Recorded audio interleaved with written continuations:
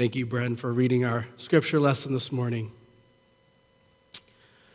Have compassion for everyone you meet, even if they don't want it. What seems like bad manners or cynicism is always a sign of things no eyes have seen or ears have heard. You don't know what wars are going on down where the spirit meets the bone. But ring the bells that still can ring. Forget your perfect offering. There's a crack in everything. That's how the light gets in. Four months earlier, I was a long-term substitute teacher, teaching ancient Mesopotamia and Hammurabi's code. 4 months later, there I was, standing outside a hospice room filled with family surrounding their beloved father who was actively dying. As the student chaplain, I was still getting used to my role and thinking theologically about where God was in all of this. I entered the room and was invited next to their father to say a prayer. My heart was racing. What if I said the wrong words? What if the prayer didn't work?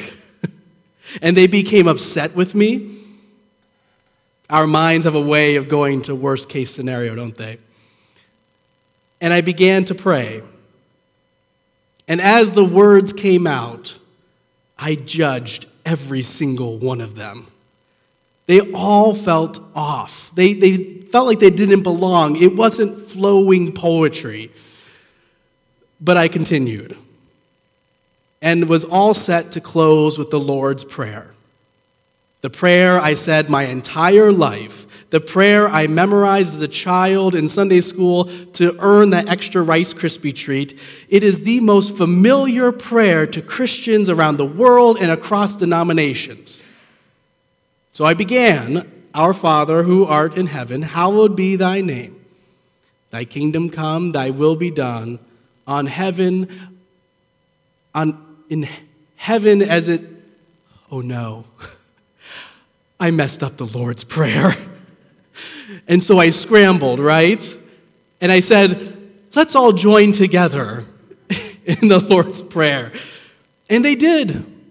All 15 joined in the Lord's Prayer. And I wonder, their father, who was not awake or conscious, maybe on some level heard the voices of the family gathered. Despite forgetting the words, being human, despite judging each of the words I said, we prayed. God showed up, and I fully believe that. Have you ever prayed and thought to yourself, is this working? Is this thing on? God, are you hearing this, or am I just saying this to an empty room? Have you ever thought, God will hear this if I say it the right way? Without so much as a stutter, maybe if I get down and kneel in prayer position, that'll help. And if this prayer is perfect, God will deem it worthy to listen to, and if I'm lucky, God will do something about it. We put qualifiers on being perfect or worthy, two things that God does not require of us if we know our prophets. God requires something different of us. But we do swim in a quid pro quo world and find ourselves not praying to a God of grace or a loving parent like Abba, but a God with a gavel and a robe. Not only do our expectations get in the way, but our words do as well. Because whenever we speak of God, or even talk about God, all of our words are destined to fall short. And that's just not me saying, that's actually my theology professor from seminary, who has taught us to speak the language of God talk. She constantly told us that God is that which cannot be known. Again, the person telling us how to talk about God. God is that which cannot be known. Once you know God, God ceases to be God. And I think about that a lot, especially as a pastor where people expect you to have it all figured out. Any word we have for God is a box that God cannot fully fit into. Take love. Yes, God is love. But God is also more than our understanding of love. But the beauty of words is that when we give them space and we give ourselves grace, they can, I believe, point us to and connect us with God. But our prayers do not need to be perfect, or we don't have to be completely worthy, whatever that means, and we don't have to have the right words to connect with God. In the very middle of arguably the most important chapters of the Bible, alongside teachings of love your enemy, Jesus lifts up the purpose of prayer. Prayer is a necessity to Jesus. Prayer is what brings them back to the teachings and the ways of God. And as if his disciples are having the same frustrations we often have, he reassures them that it is more than having the right prayer, but prayers are to be simple and from the heart. Jesus reminds them that there is no word requirement. In fact, disciples may be wondering if they even need words at all, for Jesus tells them that God knows what they need before they ask. Isn't that something to think about? God knows what we need before we even ask it. God, help me through this tough time. God, please be with my granddaughter and guide her. God, give me courage to say the difficult thing that needs to be said. God, be with those who are lonely or sick. God knows this before we even ask it, before we begin judging our own words, before we even consider the prayer. And so our prayers are not about informing God or manipulating God, but aligning ourselves and trusting God. Maybe even just acknowledging our own need. Jesus says God already knows what you need. And then he tells them, pray like this. Pray like this. If you need to use words, borrow these words. The Lord's Prayer is essentially a petitionary prayer, a prayer of asking.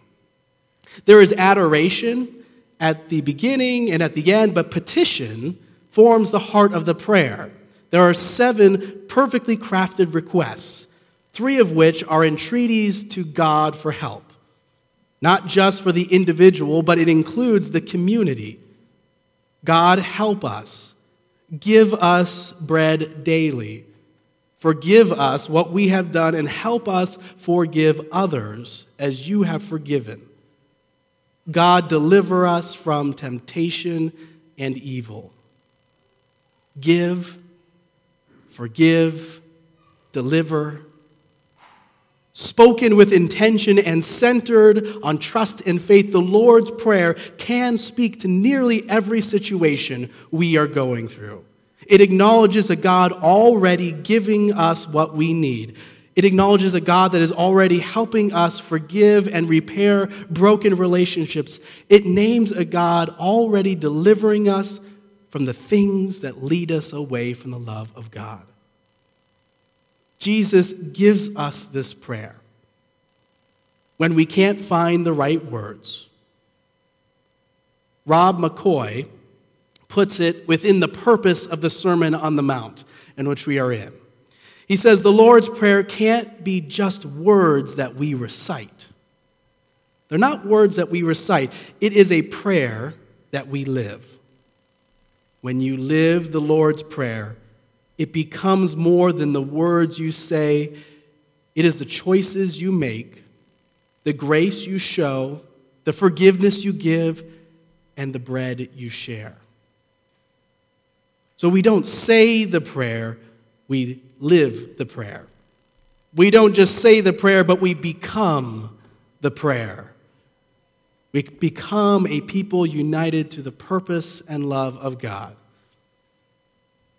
Knowing that it is easy to recite the Lord's Prayer, I want to invite you to say it with me with some intention.